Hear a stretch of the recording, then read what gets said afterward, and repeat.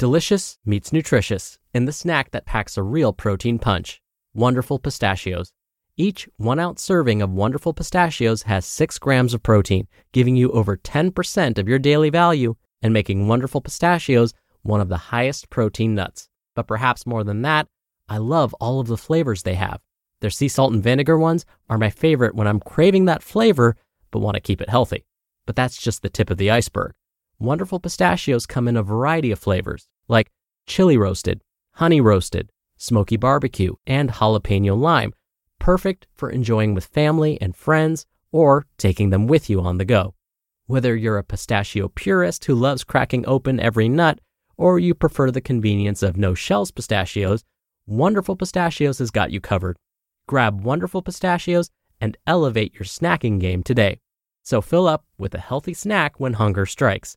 Visit wonderfulpistachios.com to learn more. That's wonderfulpistachios.com.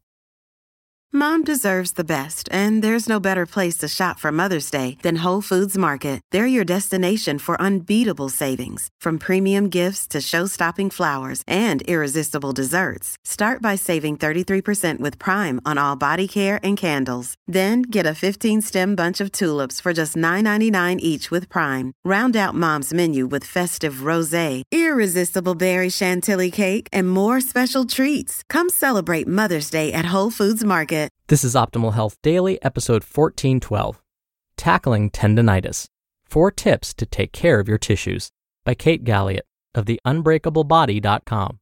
And I'm your host and narrator, Dr. Neil Malik. Hey there, happy Wednesday, and welcome back to Optimal Health Daily, where I read to you from popular health and fitness blogs to help you optimize your health, and always with a bit of my commentary at the end. Now, the post I'm about to read to you definitely hits home with me. You might remember me sharing a story of my experience with tendonitis in my left elbow. I just wish I had some of Kate's tips back then. I would probably have recovered even faster. Now, before I get to today's article, let's not forget that it's Wednesday, and like I do every Wednesday, I want to share a bit of inspiration with you. So here we go.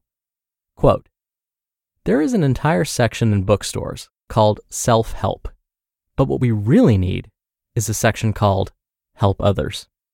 Simon Sinek.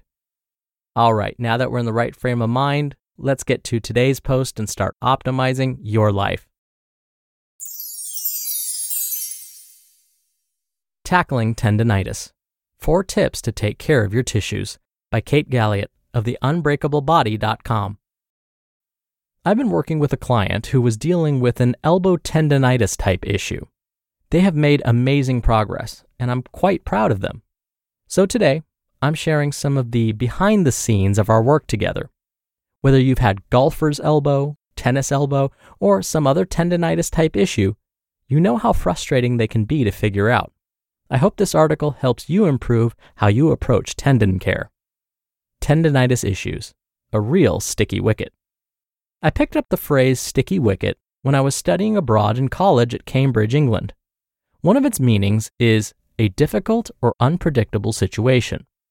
This is a perfect phrase to use when discussing tendon inflammation issues. They can be tricky, finicky, and slow. Progress is often slower in tendons than in muscles, and inflammation in the area can make sending signals to the tissue result in inconsistent responses. Signals are things that tell your body something, and to which your body will respond. Any action or inaction is a signal to your body. Sometimes things feel okay. Other times, they feel terrible.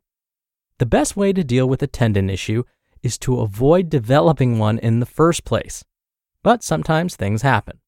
In that case, the next best thing to do is press pause on whatever you were doing while you investigate what's going on, while it's still a minor issue. That way, you can head it off at the pass before it becomes a bigger issue. Investigating might simply mean resting from the activity, and then having more recovery time between bouts of the activity that flared up the tendon issue. Or it might mean stopping the activity altogether and consulting with a clinician or coach who can help you get on an appropriate program. Perpetual reminder: see a doctor for things that cause pain to ensure it's not something more serious before taking on your own training program, whether solo or with a coach. How do I avoid a tendonitis issue? Here's a quick but not exhaustive list of reasons someone might develop a tendonitis issue. 1. Overuse issue. You do too much for what your tissues can tolerate, and you surpass the zone of tissue homeostasis, where tissues can recover their best from whatever stimulus they received. Do this too often or too severely, and tissue damage becomes more likely. 2. Misuse issue. You use a technique to accomplish a movement that doesn't disperse forces as readily across your tissues, and some tissues end up being used for actions they're not tolerant of. And 3. Other health issues. Tendons and all tissues need favorable conditions that you achieve through good sleep, a healthful diet, low stress, hormonal balance, and other health factors. My client was doing a program that was focused on using gymnastic rings as a training tool when his tendonitis developed. He had approached the program with intelligence. That is, he didn't go head over heels into the intensity without building up his readiness first. So how'd he end up with a tendon issue? Hard to say for sure what any one singular impetus is, but his assessment showed that some of his arm, hand, and wrist soft tissues and joints didn't have as clean of range of motion, control, or strength as I'd want for someone doing a lot of pulling and gripping especially. So we started with training to improve those things. I have tendonitis. What do I do now? Well, did you talk to a doctor yet? Remember, rule out more serious stuff when you're experiencing pain. Second disclaimer, stuff on the internet is not tailored for you specifically. Use your own judgment when deciding on a course of action. Okay, with that aside, here are the basic ideas we followed as I supported my client in his efforts. Calm stuff down, build stuff up. Often attributed to physiotherapist Greg Lehman, the phrase is simple but carries a lot of action in it. Whether you're calming tissues down or building them up, what you're actually doing is managing a lot of biochemical and nervous system activity by way of sending particular signals to the body. The point of calming things down is to clear noxious stimuli in the area, allow inflammation to do its thing, and to downregulate the afferent nerve fibers that have sent info to the brain that has resulted in the creation of a painful sensation. The point of building things up is to make the tissues that are currently dealing with the issue and the tissues elsewhere that may factor into this particular tissue issue become stronger and more tolerant to the type of loading you want to put on them via whatever activity you want to do. In order to calm stuff down and build stuff up, my client and I included elements of each of these. 1. Lots of pain-free movement plus low-intensity isometric contractions that targeted those arm, wrist, and finger tissues that were identified as suboptimal during my assessment based on my client's needs. This is the classic low intensity but lots of it that so many people overlook because it's not quote-unquote hard. Resilient tissues don't develop because you beat them into submission with hard, sexy, or exciting stuff. 2. Incremental buildup of the work volume and intensity we expose the arm, wrist, and finger tissues to. You can always add more, but you can't remove any if you put in too much. This notion comes from the culinary world, but it applies to physical training too.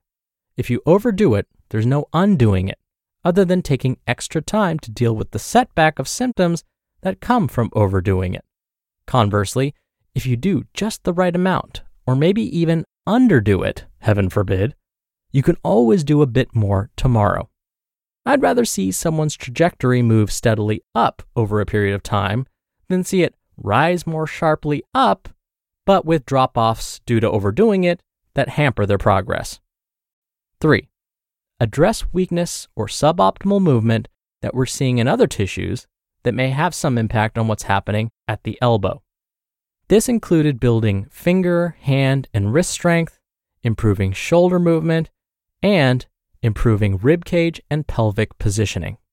Which brings me to the last item. 4. Listen to the body's responses to know how to adjust the signals you're sending. One thing I make clear to my clients is that body responses are informative. If you feel better, worse, different, or the same, that's all helpful. By tuning into how your body seems to be responding, you can make a smarter and more informed decision about what you'll do next.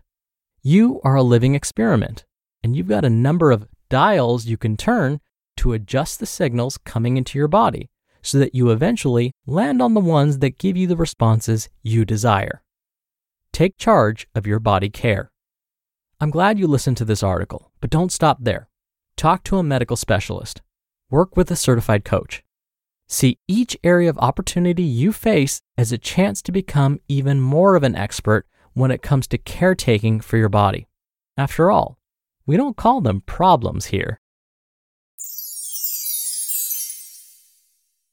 You just listened to the post titled, Tackling Tendonitis, 4 Tips to Take Care of Your Tissues by Kate Galliett of the Unbreakablebody.com. When you're hiring, it feels amazing to finally close out a job search. But what if you could get rid of the search and just match? You can with Indeed. Indeed is your matching and hiring platform with over 350 million global monthly visitors and a matching engine that helps you find quality candidates fast. Ditch the busy work. Use Indeed for scheduling, screening, and messaging. 93% of employers agree Indeed delivers the highest quality matches compared to other job sites. One of the things I love about Indeed is that it filters out incompatible applicants. So when you're hiring, the process is much faster and you only have to consider applicants that are already likely to be a great fit. And listeners of this show will get a $75 sponsored job credit to get your jobs more visibility at Indeed.com/health. Just go to Indeed.com/health right now and support our show by saying you heard about Indeed on this podcast. Indeed.com/health. Terms and conditions apply. Need to hire? You need Indeed. Dr. Neil here for my commentary. Looking back at my tendonitis issue, I can probably identify the root cause: overuse. When I experienced this nasty case of elbow tendonitis, I was trying to get in shape really fast. Now, at the time, I was working at a desk job, not exercising, and dining out all the time because I would come home too tired to cook. Sure enough, around that time, when I went in for a routine physical at my doctor's office, my blood pressure and cholesterol numbers were way too high. So I wanted to fix those right away. As a result, I started working out with a buddy of mine. We committed to playing tennis once a week, strength training twice a week, and then I personally committed to swimming at least once a week, in addition to all of that. So basically, I went immediately from working out 0 days a week to 5 days a week. Brilliant, right? Well, it definitely didn't help that when we were hitting the weights, we performed all upper body movements. We both agreed that training legs sucks, so we would just focus on chest, shoulders, back, and arms. That meant lots of bench pressing, shoulder pressing, bicep curls, working all the vanity muscles. We'll combine that with swinging a tennis racket and swimming laps, which is mostly an upper body movement, and you've got the perfect recipe for elbow tendonitis, which was exactly what happened. Now, I tried to work through it and tried to stick to this crazy workout routine, and it only made it feel worse. So, after talking with my doctor, I was told I had to stop all of my activities unless I wanted to experience permanent damage. Thankfully, I did listen. Now, to this day, once in a rare while, I start to feel twinges of pain in my left elbow. But, as Kate said in today's article, I have learned from this experience. Instead of trying to push through it, I have learned that if I start to feel pain, I need to back off. My body is telling me I may be overusing this area again. In other words, it might be time to give my arms a break and perform some of those dreaded leg exercises. All right, that'll do it for another edition of Optimal Health Daily. Thank you so much for listening, and I'll see you back here tomorrow where your optimal life awaits.